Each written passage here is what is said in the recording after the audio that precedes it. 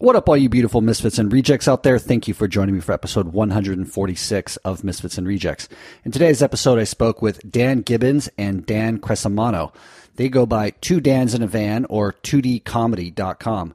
They are two gentlemen who have built out a van and are going around the 50 states of the United States of America and trying to hit as many comedy clubs as possible to launch their comedy careers.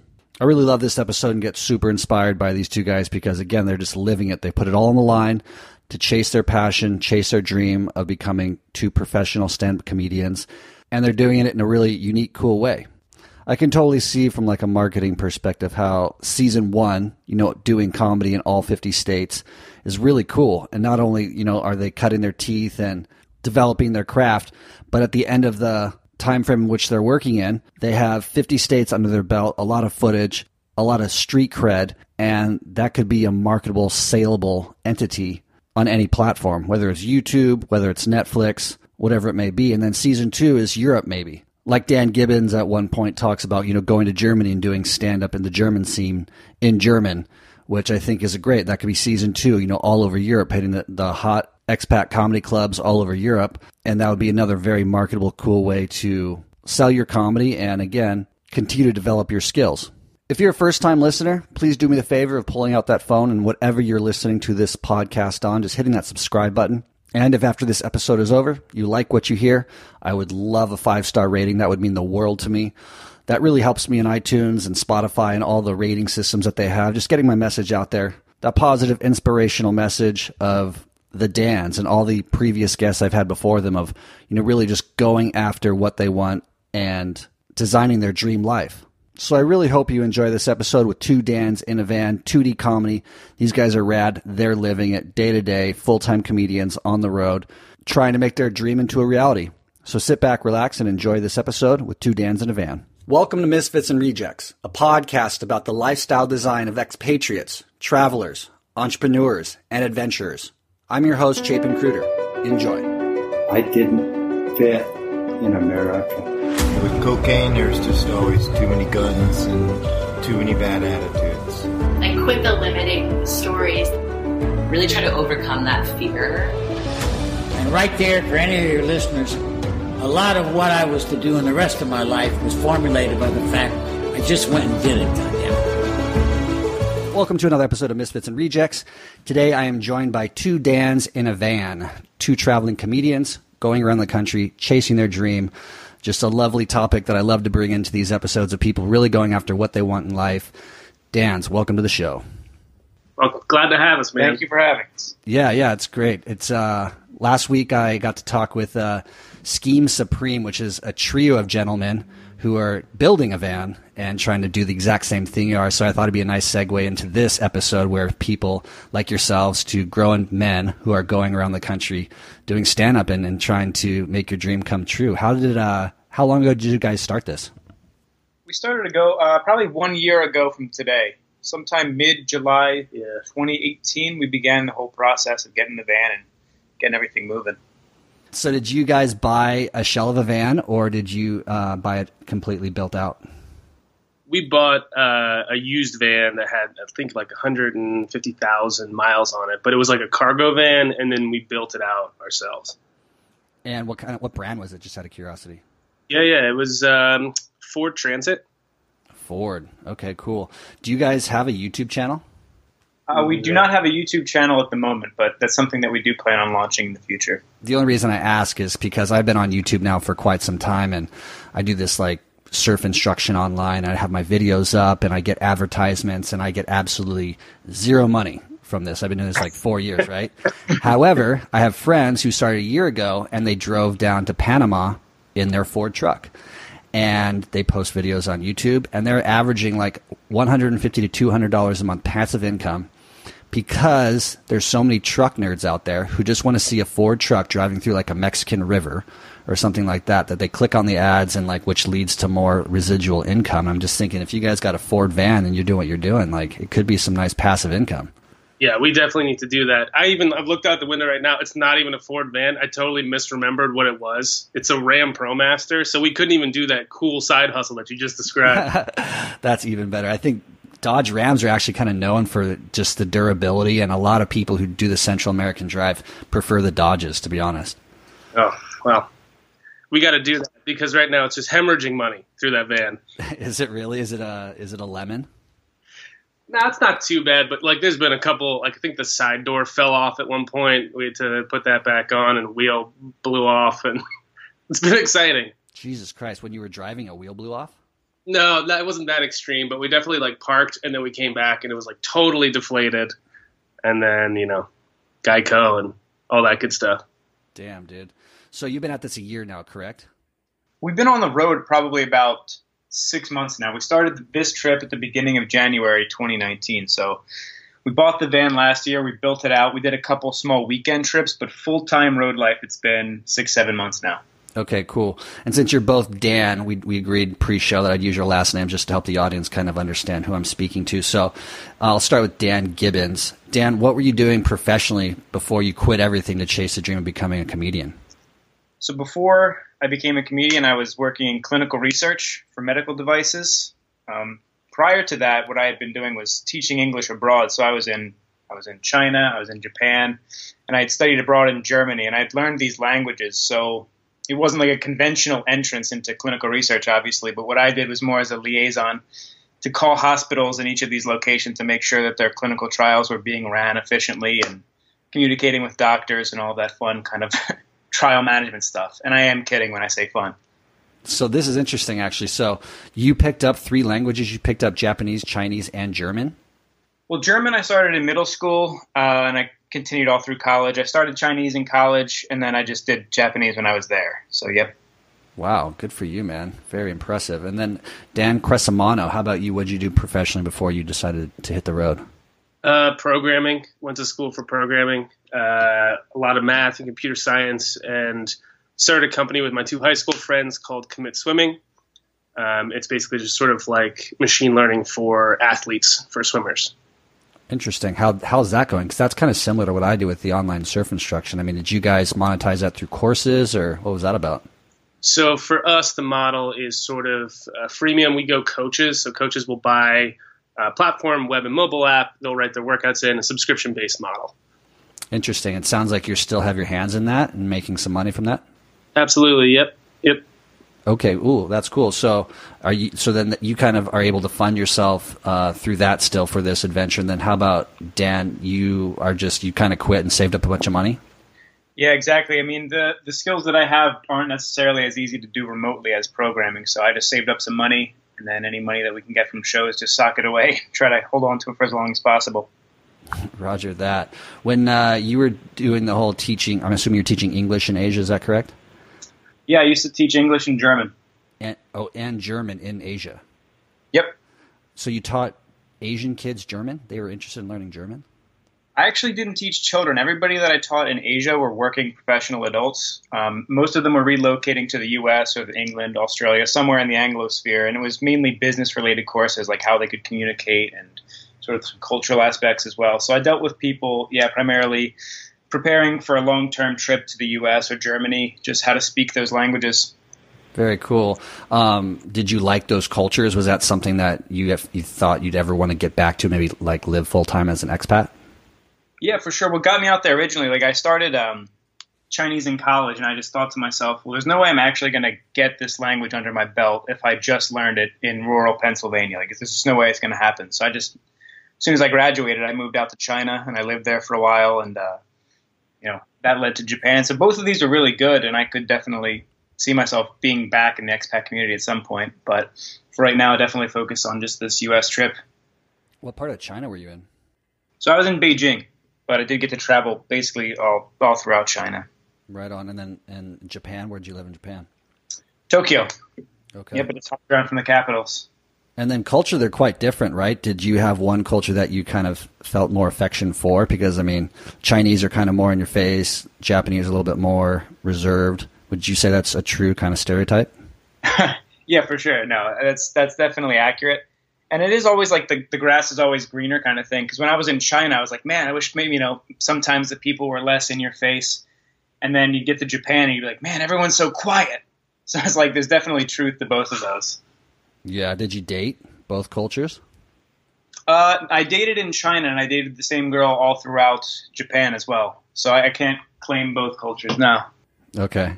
Yeah, I had a friend who kind of did the same thing as you and found that he appreciated just actually the lack of reserved females in China compared to Japan. That's for sure. Like, people are a lot more laid back in China. So they're a lot more, I don't know. I'm not going to say they're more fun than the Japanese, but you can definitely kind of get in and become tighter quicker, I'd say. Yeah. Now, Dan Crescimano, like, did you ever go abroad and do any big travel trips? I speak one language, almost. It's just really hard to follow Dan in the language train. It's like, yeah, I was in Japan and China. What did you do? It's like Pennsylvania. No, the first time I even left the country was Medellin, which happened, like, I guess 4 months ago, and that was super fun. So not nearly as cool. No, it's fine, dude. I'm just curious because, as you are getting around America doing your thing, and hopefully, this takes off for you pretty soon. Like, the world is your oyster when it comes to comedy, and there's a lot of markets out there, especially the Asian market that is blowing up right now. I mean, so after you tasted the Medellin experience, are you interested in traveling? Because some people aren't really that into it, Man, I loved it. We were down there, honestly. It was a little scary because everyone would just come up to me in the street in Medellin and be like, "You look like Fidel Castro." So that was like sort of my look when I was down there. I'm looking forward to, like, honestly, even Canada. Like, there's so much good comedy spots in Canada, and in England, obviously, it's been pretty huge. And then as you go west, it just gets like, I don't even know if there's stand-up in Russia, but that'd be cool to find out. So, like, for season 2, after we do all 50 states, it'd be cool to just go to Europe and sort of just blast through Ireland and Spain and just sort of get them all done. Yeah, so you just said season 2, and I know your website is 2dcomedy.com. So you're tracking this season 1, which is, around the 50 states as you go to these comedy clubs, and that'll be season 1. Are you going to put that in video form? Yeah, we sort of, like, when we made this plan, we just, we're talking one night and we're like, hey, there's 52 weeks in a year and there's 50 states. Wouldn't it be cool to just do like a state a week and sort of get it done? And then sort of like half jokingly, I would refer to it as season 1, and season 2 would just be like whatever we do after this. So I don't think we're going to release like a season worth. There's like chopped up video clips that we've been putting out on Instagram and whatnot. But there's no actual real season. But yeah. No, interesting model, because I mean that's something I would say that you could probably sell to Netflix if you really curated it correctly. We're going to do that right now, as well as the Ford side hustle. I want to do that one. Everyone's got a million great ideas, right? And then implementing them is just a whole fucking different story. Can you guys talk about your passion for comedy? I mean, what is it? What got you into it? How long have you been into it? Can you also just tell the audience how old you each are? Sure, I can start. This is Dan Gibbons. I am 29 years old. I've been a huge fan of comedy probably my whole life. The origin story to being a funny kid, quote unquote, is I was a big fat kid. So it was sort of like the be funny or die mentality, the fat jolly kids. I've always just been making jokes and whatever. Been doing comedy now 2 years, just over 2 years, I'd say. And yeah, I guess just real quick with that follow-up question, why did it take you so long to jump in? I mean, to get up on stage and actually give it a go? Man, I wish I knew the answer. Like, it just took so long. I always would say, oh man, I'm going to get up and I'm going to do shows, or I'm going to do this and that. And like in college, I did 1 or 2 open mics, but it just, I guess, nerves, fear. I didn't know anybody in the comedy scene. I didn't know how to get there, who to ask, any of that stuff. It just took a long time. And then in Asia, I'd seen a couple of comedy shows at expat bars. And I was like, oh, this looks awesome. This looks like something I could do. But again, I didn't know anybody in the crew. So it just took a while to gain the courage to go up and ask people and just really jump in. How do you feel about it now? I mean, do you find you still get nervous before you go up on stage? Sometimes get nervous before I get on stage. But I mean, just in terms of going up and asking people, hey, can we get on the show? Can we do this? It's really, the nerves are gone now. Now that we've done it enough, we get on stage several times a week. So the more, like anything, the more you do it, the more callous you become. And now it's easy. That's rad. How about you, Dan? Gosh, I always really like stand up, even as a kid. I remember watching a bunch of specials. But it was sort of just on the bucket list. I didn't really think I would do it. And then, sort of started to commit and was like, what's next? What's the nice thing? And sort of going through and got up one night and had a good set and felt good about it. And it's like everything else. Like, you do it once, you dip your feet in, you're like, this is cool. Like, this is really cool. And then the better you get at it, the more enjoyable it becomes. Like, the first time you're very in your head and you want to like just dive out the window before going on. And then after your, 200th show, you're like, oh, this is fun. Like, I can be myself. So yeah, it's like everything else, obviously. Did you freestyle it when you went up for that first time, or did you already? No, man, I super over prepared. Like, I'm not the guy that just goes up and riffs about the weather. That's not my style. Like, I wrote all my shit out, almost borderline memorizing it. And then now it's like become more loose and you can interact more and you're not like giving a presentation almost. So yeah. That's rad. Can you, like we did this last episode, which I thought was great. Can you describe Dan Gibbons' style of comedy for the audience? Yeah, I would say that the stuff that we do is sort of self-deprecation. We make fun of ourselves, and we find things that are kind of topical in the news, point out the absurdities in that. So mainly, I think, at least personally, my sense of humor would just be critical. Like, I would find something that's widely beloved or people like, and then find holes to poke in it because it's fun to see people squirm or be like, oh, that's something I've never thought about. So that's basically what I would say is like sort of just, I don't know, find the hole in something and exploit that and try to make it funny as possible. Would you agree with that, Dan? Do you think you have the same style? Totally. I would have slightly different, probably more like personal narratives for me. And then, I don't know. It's hard to describe your own style. Observational. Mm-hmm. Well, Dan Gibbons, can you describe his style for the audience? Yeah, Dan's style, let's see. I think it's pretty similar. He points out things about himself, makes fun of that. And he also likes to point out the absurdity in certain things. So I'd say, yeah, we're pretty similar.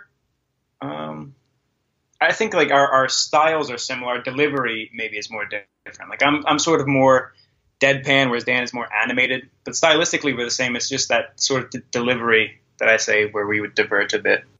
Do you guys run by each other like your bits before a show, or like when you're driving, you guys constantly just like running over material? Yeah, definitely. Dan knows all my material. Dan could probably go up and do my set. I could. Yeah. And I could probably do his just blindfolded, just because you've heard it so much. Like, but absolutely, when you're hashing out new ideas, I'll bounce them off Dan for sure. Oh, yeah, I get that. Just hanging out with Magenta, I could probably do her set for. Right, totally. And so with you both, I mean, is there like a little bit of competition too? Like, because you both are striving for the same thing. Like, what happens if one of you gets approached after a show and says, like, we want to give you a Netflix special? What's going to happen there? I think there's zero competition, frankly. It's like, I know Dan's for forever. And it's like if either one of us makes it, he just like grabs the other one. You know what I mean? It's like, it's almost like a different level when you live with someone in a van, because I have to sort of trust Dan with my life on a daily basis. So yeah, I'm not too concerned about it. We're both going the same direction, I guess, to answer your question. That's rad. I like that. I like that philosophy. Yeah. What's one for all for one. What's good for you is good for me. Yeah, that's cool. How many more states do you guys have left? 14? 14, yeah. I think 14 states left. And then do you have like a handful or even one that you found the comedy scene to be the coolest in, like the places that you've enjoyed the most? I think this is such a hard one to answer because you're obviously biased by how well you did in that state. So like you have a monster set and you're like, this state is great. But obviously I met Magenta in Miami. I think Miami scene is really cool. I really liked Nashville. I really liked San Diego. I thought Dallas and Fort Worth were really good. I'm just like naming cities that stick out in particular in my head. Portland was ridiculously cool. And then there's a couple that we haven't been to yet. Like I think Chicago is going to be great. But those are the ones that sort of stand out in my mind as like, oh, fucking awesome scenes there. That's rad. How about you, Dan? Yeah, I mean, those were also great. I would add like Phoenix and Tucson seemed really tight. The comedians were all really supportive and welcoming. Los Angeles was fun just for the sheer size of it. And they had sort of a different take. Like their mics, they had what's called a slotted system, which is where you could actually sign up for the shows you want to do instead of just sort of showing up and hoping to get on. So I liked the organization in Los Angeles. But yeah, like Dan, there's some that are just, across the states. you'd find good scenes that you wouldn't expect. So it's been awesome so far. No doubt. And then this question's for you, Dan Crescimano. Like, with just knowing Magenta and hearing her sort of critique on the various scenes, because she came out here recently, did some stand-up stuff in L.A. She talked a lot about the Miami scene being like super critical and like highly competitive in like a sort of mean-spirited way. And where the LA scene was like way mellow, where everyone was super supportive and like, you did great, and like, here's a show I'm going to if you want to tag along. Would you say that's an accurate sort of assessment? And have you found that sort of thing happening in various places around the country in different comedy scenes? Yeah, I mean, honestly, that's the question that I wanted to answer when I started. I was like, really, like, how different is it in other cities versus Philly? And I think, at least also in Magenta's case, like, that's her home city. Like, Philly is also very competitive, filled with a bunch of really good comics that, you know, are kind of fighting for stage time and whatever. And as soon as you go on the road, you're sort of out of any city's drama. So for us, it's always a party when we're away from home, right? It's like when I'm in Miami, people are like, hey, that's a great set. Like, you should do this show. Me and Dan did a show. Manny put us on somewhere, and it was great. And so you're just not caught up really in the drama of it. So every place is better than home is really the sad truth. I feel like, you know, if I lived in a different place, when we were in LA, we had a fucking great time. And LA is known to be, you know, a competitive comedy scene. So I guess I would agree in that it's kind of sad, really. It's like, yeah, just travel more, because then you aren't really caught up in your scenes like nonsense. People are really welcoming, at least, of outsiders in that sense. No, that's a great answer. Yeah, it's kind of like that crab theory. Like when you're in your hometown, all your friends who are crabs are trying to keep you there and keep you down, so you don't like go and like succeed faster than they do. Are you doing stand-up in LA? Me? Yeah. You said, I thought you were talking with Magenta and you were doing sets.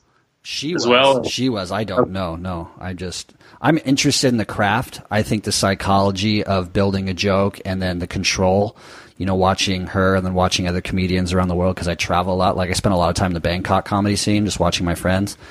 And it's so surgical in the way they manipulate the crowd and their minds. I think it's kind of mesmerizing. I love it. Yeah, I get that. Do you guys have that approach? Like when you're crafting a joke, I mean, are you using like theory behind some of the stuff you're doing? I don't know the terms that I've heard comedians use, but like kind of like misdirection, you know? Yeah, misdirection, I mean, we definitely use. That's always a good way to get a laugh. Beyond that, I wish we could claim like, oh yeah, no, we're real smart guys. We know what we're doing. But I mean, realistically, we're just writing what we kind of think is funny and hoping for the best. Yeah, that's it. I wish we had that surgical mind control. It would be so awesome, though, during this call, if I just had like a whiteboard of like integrals and equations on it of how we construct jokes. It's way more impressive than it was. We always start with an idea and then we just rotate it and do. Half of it's just like you just fling things at a wall. You try a lot of stuff at open mic, and then things sort of congeal into a bit. Yeah, I think that's probably how a lot of, you know, people write their jokes. Would you say from your observation, though, that there's some, like just the naturally gifted ones have something that separates them apart from everybody else, but they have in common with all the other ones who are naturally gifted? Or is there like one thing that they do that you're like, oh, okay, well, that's why they're so good at this? Like, is it crowd work or is it like what? That's a great question. I mean, we just saw Tom Segura live when we were in Kansas City. And like the one thing that comes to mind sort of in regards to your question is just how effortless it felt. It never feels like, if you look at old school stand-up, say from 50s through the 80s, 90s, it feels like someone's telling you jokes. And it seems like the new wave is story-based, and it feels like you're talking to someone over a dinner table and they're part of your family, right? It never, like, he's running material at you and you know that at a conscious level, but it feels natural. And I think that's sort of, when I see guys that are really good, I'm not thinking like, oh man, that joke is like a monster joke. I'm like, oh, that's such a relatable experience. He congealed it so well, and it feels like it actually happened. There has to be like a shred of truth for me to really find it funny. You know what I mean? I do, and I think you're exactly right. Like, I've been introduced to Segura through Magenta, and I can feel that style and the way you described it exactly. Like, I never feel like he's just bombarding me with one-liners. You know, it's like I'm wrapped into the story. I connected I connect with 99% of the stuff he said or the experience he's describing, and then he hits me upside the head with something like, "Oh my God, I never thought of it like that," you know? Right. Exactly. Yeah. So you guys have 14 more states and a timeline. Like, are you trying to get through these 14 in the next month, 2 months? Yeah, we're actually trying to wrap up by the very end of August. I think August 31st is our goal to be back in Philadelphia. Okay. And then Dan Cresamano, you have a job, and then Dan Gibbons, what are you going to go back to doing? That's the question. I mean, I think I'm just going to keep doing the comedy showcases. I'm not going to really stop doing comedy. It's just we're not going to be trying to go everywhere. Second to that, we're just going to be reaching out to companies because besides just stand-up, we also want to get into writing. So if that's for television or film or sketch, whatever, we want to be involved in that as well. So I'm going to reach out to a lot of people about finding those opportunities in addition to the stand-up. I love it. Yeah, Magenda's been talking a bit about that as well, and I think that's a great way to get your foot in the door and really just, start living it and eating comedy all day. Just eat it, Can you guys talk to the audience a little bit about the tiers in which you aspire to grow as comedians? Just because, you have the open mics, it sounds like level 1 entry point. And then you have showcase is like level 2, like kind of when you're getting on showcases, you're more of like a figure within that comedy club and the scene. And you guys are chasing showcases only. Like, how does that work since you are going into all these cities and you're unknown comedians? It's kind of a really good question. I mean, for me at least, it's like everything else where you just reach out to people and you say, hey, most people they're dying for out of city comics because they are all comics and they've heard everyone else's set. And, while everyone is trying new material all the time, it's always good to have someone outside the scene to come in and just either blow the walls off or do terrible. And then you feel really good about your scene. You're like, we are great. So it's basically just reaching out to a bunch of people and trying to get on showcases. Facebook. What else? Just literally Googling the city and comedy. You can find an insane amount, and just reaching out to hosts is the number one play. And what's your elevator pitch? Like, we're 2 Dans in a van and we only do showcases, or what? We don't really say that. We're more just like, hey, if there's any stage time, we're going to be here for this week. Do you know of anyone who, has a mic or blah, blah, blah? Give us some time. And most people are like, absolutely. We'll pass them the site or the Instagram and like, oh, we like your stuff. Come on out to this Tuesday, blah, blah, blah. It would be great to just be prima donnas and we go, we only do club shows. And then, we live in a van. After the club show, we just walk to the parking lot and sleep there. Do you guys party? Like, are you guys getting pretty buzzed every night before a set or after a set? No, we're pretty lame, I guess. Not really, because one of us is always going to have to drive. So unless it's a weekend and we're stationary and we're all set, then we really don't party that much. Yeah. As far as living situation goes in the van, because I just thought about, like, if I was super buzzed with my buddy in a van, sleeping, had to piss at night, like, are you climbing over each other? Like, are you smack dab right next to each other every single night? Well, we got it sort of layered. We got almost a bunk bed situation where Dan is up top on a couch and I have a fold out that's on the floor. So if one of us has to pee, basically you just move around and wake the other guy up inadvertently and then pee in a bottle and hope he can go back to bed. That's so gnarly. I guess, dude. Yeah, I mean, that makes sense. I've done it before. It's just always you guys just doing this. Like, you're living it. This is what I love about this, like, conversation. Because, I mean, you guys have just literally decided to live it, go for it, and take responsibility for what you want to do in life. And I think that is the coolest thing ever. I have so much respect, and you inspire me a lot.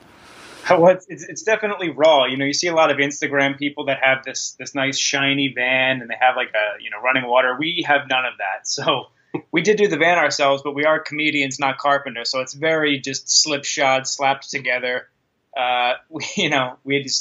It's grimy a little bit, but we just get in there and make it work. What about your guys' like diet, like an exercise routine? Are you just kind of throw that to the wind and like you're over it? Well, actually, the exercise is pretty on point because we got a Planet Fitness membership so that we can shower every day. Since we don't have running water and a shower in the van, we actually work out and we shower Planet Fitness all the time. So that's all good. The diet, not so much. Yeah, pretty garbage diet. Basically just Panera Bread. And I've eaten everything on Panera Bread's menu right now. All their soups, fantastic. Shout out Panera Bread. great stuff. They got a good thing. And then Chipotle, probably be the number 2 after that. Yeah. Life on the road, gentlemen. That's just, you're living it.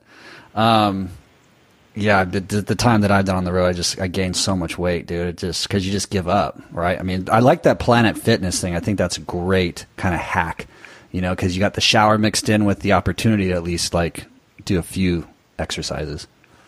Right. Totally. I feel like also you interviewed some dudes last week that the 3 dudes, they're planning it out.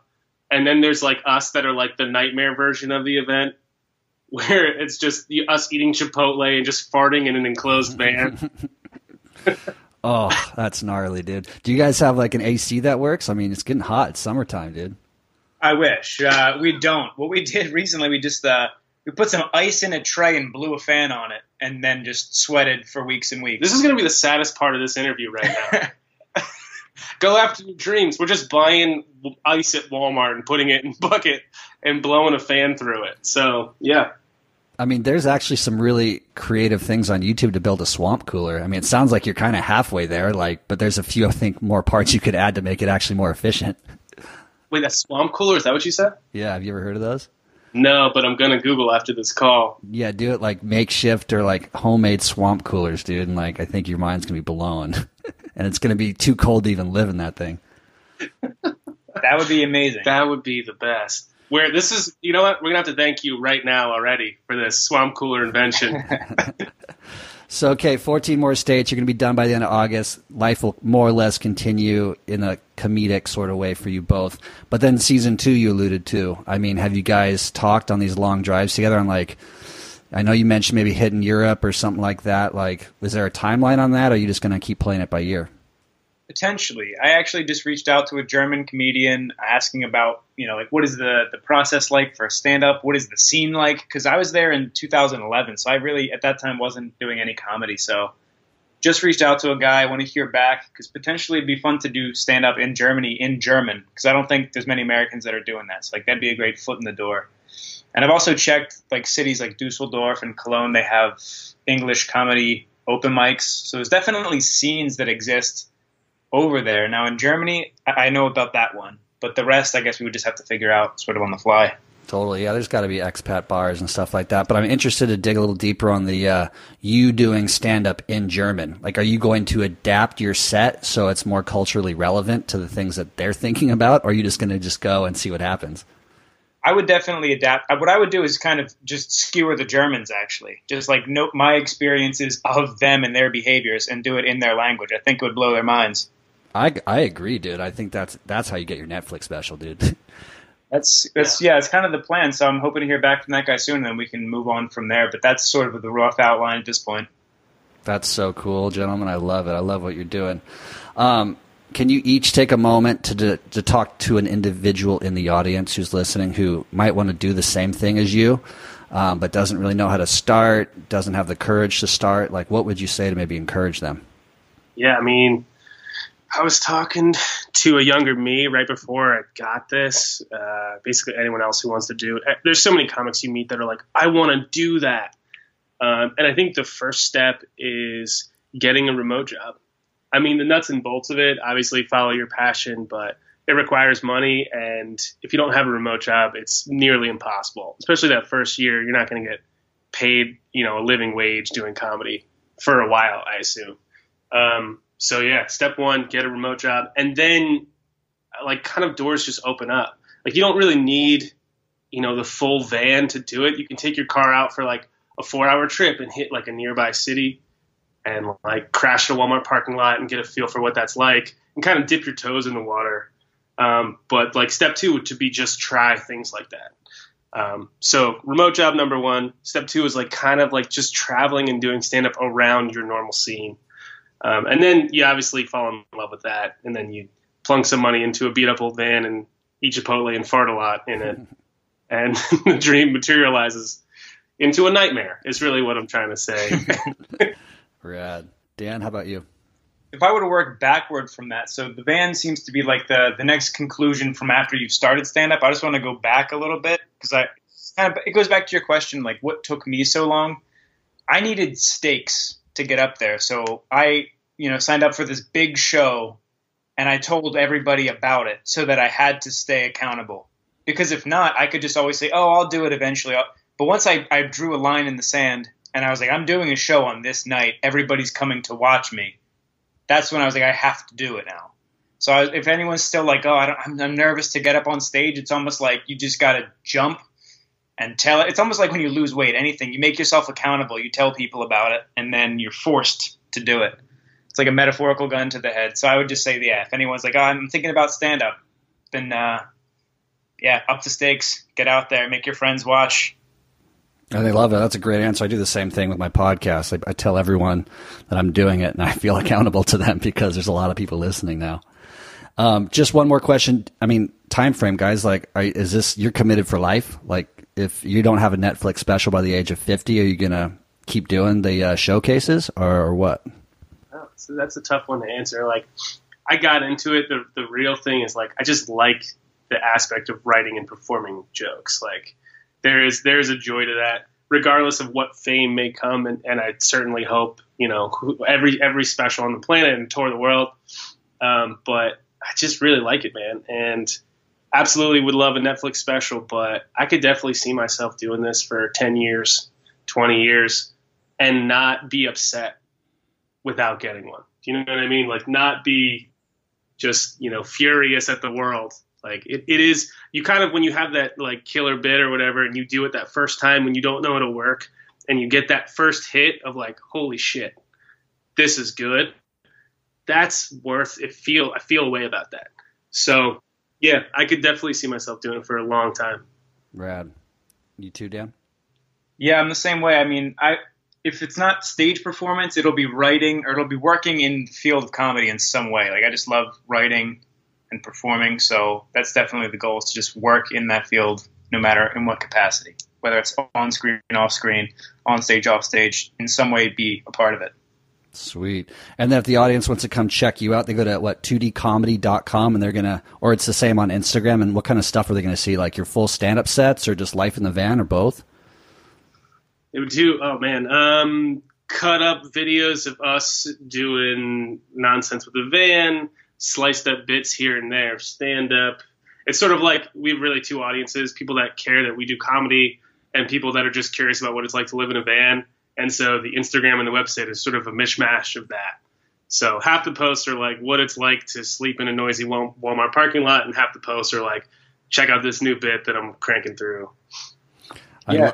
Go ahead. You finish. Go ahead. Just continuing to simplify, it's sort of like our website, 2dcomedy.com, is more the written account of what each city in particular was like, the things that we did there. And the Instagram is more the photo and video content. So that's how we cover both. Yeah. That's cool. I want to ask one more question about, I watched, I think it was on Insta, you guys, did you intentionally park in like an airport or something like that? And just like the airplanes were going over, you couldn't sleep. Was that what I was seeing?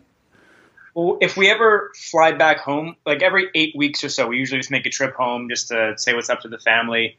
And the result is we leave our van in long-term parking next to the airport. So that was just one of the nights where we just had to sleep next to the airport. Otherwise, obviously, we're in a van. We can go anywhere else. But because we're leaving a van there, we were stuck that night. Yeah. Oh, interesting. So you guys fly home every 8 weeks just to catch up with family? Yeah, I would say 2.5 months. Like, you have a remote job, you can sort of do what you want, take like 2 months on the road and go home. So it makes it less intense, and so it sucks that I said that, you know what I mean? I should have been like, and then we drive it into the water and we swim to Asia. But like, that's the real truth. It's like, you spend some time on the road, get a lot of experience, go home, relax, you have a remote gig, and then go back out and do it again. Right. So, Dan Cresamano, how many hours a day are you spending on your business remotely? It's kind of like, a normal 9 to 5. I would get up, eat, I would go 9 to 5, and then basically 6 to midnight would be stand-up time. So, yeah. So when you go 9 to 5, what do you mean? Are you going to a coffee shop to get online, or how are you doing that? Yep. Every day, Panera Bread. I know the whole soundtrack. I've eaten everything. It's great. You got to try it. It's amazing. Wow. So you literally live at Panera and do your work, and then you do stand-up at night. Incredible. That's it. Yeah. Wow, gentlemen, you're awesome. 2dcomedy.com, folks. You got to check them out. Super cool what you guys are doing. Hats off to you. Thank you for joining Misfits and Rejects today. Thank you so much, man. Appreciate that. Awesome, guys. Thank you so much for coming on and sharing your story again. Such an inspiration. Going out, really just going for it, living in a van together, doing your comedy, developing your craft, pursuing that life of being a comedian is just incredible and so cool to hear, and inspires me to continue on as a podcaster and as an online surf instructor and as a digital nomad trying to make his life location independent from a workplace is fuel for my fire to keep going, pushing, and never giving up. Thank you for that. If you like the sound of Misfits and Rejects and you want to get a Misfits and Rejects t-shirt, I would be honored if you went to misfitsandrejects.com/shop and picked up a t-shirt. They're super comfortable, lightweight, triple thread, very wearable, comfortable shirts, and it would mean the world to me if you repped Misfits and Rejects wherever you're at listening to this. I ship internationally, all over the United States, Canada. It doesn't matter where you are, you can get a shirt, and it would mean the world to me if you did. So thank you again for listening. I think you all are so very, very beautiful. I hope these stories are inspiring you to take that next step towards that life that you've always dreamed of, whether it's a comedian, whether it's a mountaineer, whether it's a digital nomad like myself, whatever you have secretly always wanted to accomplish in your life. I hope these guys' stories, previous stories that I've had on the podcast, really inspire you to think about your life situation and start moving your life in the direction that you've always dreamed of it going. So thank you again for listening. I look forward to seeing you in next week's episode. Next week, we hear from Caitlin Sendeno, a gold medalist swimmer, who again is just going to blow your mind with her story of commitment, perseverance, and spending her life, racing against a clock. Not just the competitors, but racing against a clock, trying to beat her best time. So thank you again for listening, and I'll see you next week. Ciao. Thank you for listening to Misfits and Rejects. I hope this inspired you to think about your life situation, where you're at, and possibly make a big decision to choose something different for yourself if you're unhappy with where you're at in life. I hope these people that I interview inspire you to go out, spread your wings, and try something new. To live a different lifestyle that maybe your whole life people were telling you was the wrong one, but when in fact it's the perfect one for you. And I'll see you next time.